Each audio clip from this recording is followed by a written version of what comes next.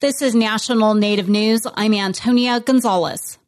A group of First Nations leaders from Canada is highlighting priorities this week at the United Nations Permanent Forum on Indigenous Issues taking place in New York. Assembly of First Nations National Chief Roseanne Archibald held a press conference Wednesday with 4 other Native leaders. One of their top areas of concern, missing and murdered Indigenous people. Vice Chief of the Federation of Indigenous Sovereign Nations, Ali Bear, says society is targeting women, girls, and Two-Spirited Plus. She says more needs to be done to protect them. We continue to see an increase of our Indigenous women being murdered, especially the latest case, Linda Beardy in Winnipeg, who was just recently found in a landfill. We are not trash. We are not garbage. We deserve to be valued. Traditionally, our women held high respect in our communities. And is that colonial violence that came here, that colonial mindset that came here and, put us to the lowest of the hierarchy. And now we're regaining that power. We're regaining that leadership.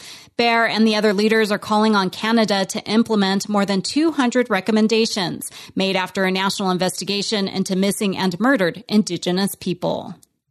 Yupik and Inupiaq students from 4th to 8th grade recently competed in a native language spelling bee in Anchorage, Alaska. KNBA's Rhonda McBride has more. New word. Jingsik.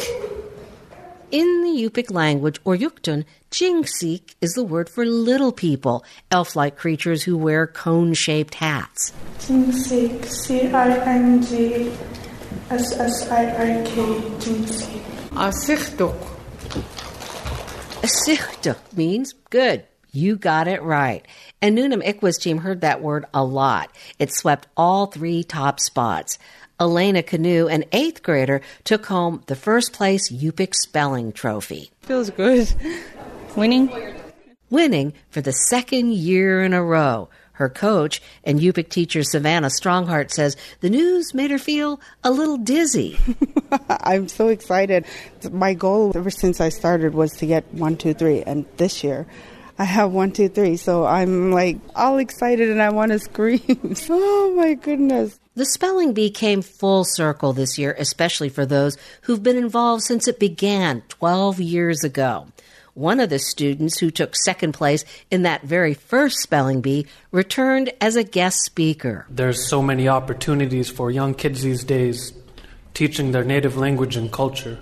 12 years ago, Casey Jack was an 8th grader who represented the tiny Bering Sea village of Stebbins. Today, he's an adjunct professor of Yupik language at the University of Alaska Fairbanks and credits the spelling bee for sparking his passion for his native language. One of the defining moments, I would say. While the Yupik spelling bee had 4 schools involved, there was only one team for the Inupiaq language. Cameron Toktu of Brevik Mission took first place. Casey Jack applauded the school's efforts. He says he knows from personal experience how small steps can take you a long way.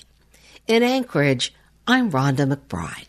Meanwhile, in Anchorage, Thursday is a big day for Native athletes who have come from around Alaska to take part in the 2023 Native Youth Olympic Games.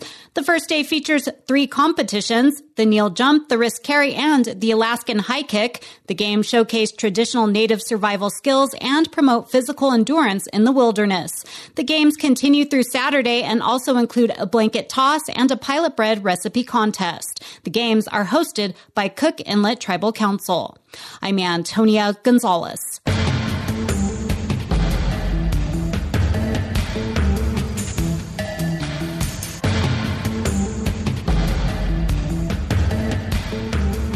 National Native News is produced by Koahnic Broadcast Corporation with funding by the Corporation for Public Broadcasting. Support for law and justice-related programming provided by Hobbs, Strauss, Dean & Walker, a national law firm dedicated to promoting and defending tribal rights for nearly 40 years. More information available at hobbsstrauss.com. Support by the Gathering of Nations Powwow, a live event taking place April 27th, 28th, and 29th on the Powwow grounds of Expo, New Mexico, featuring song, dance, traders market, horse parade, and more. Tickets available at gatheringofnations.com and at the gates.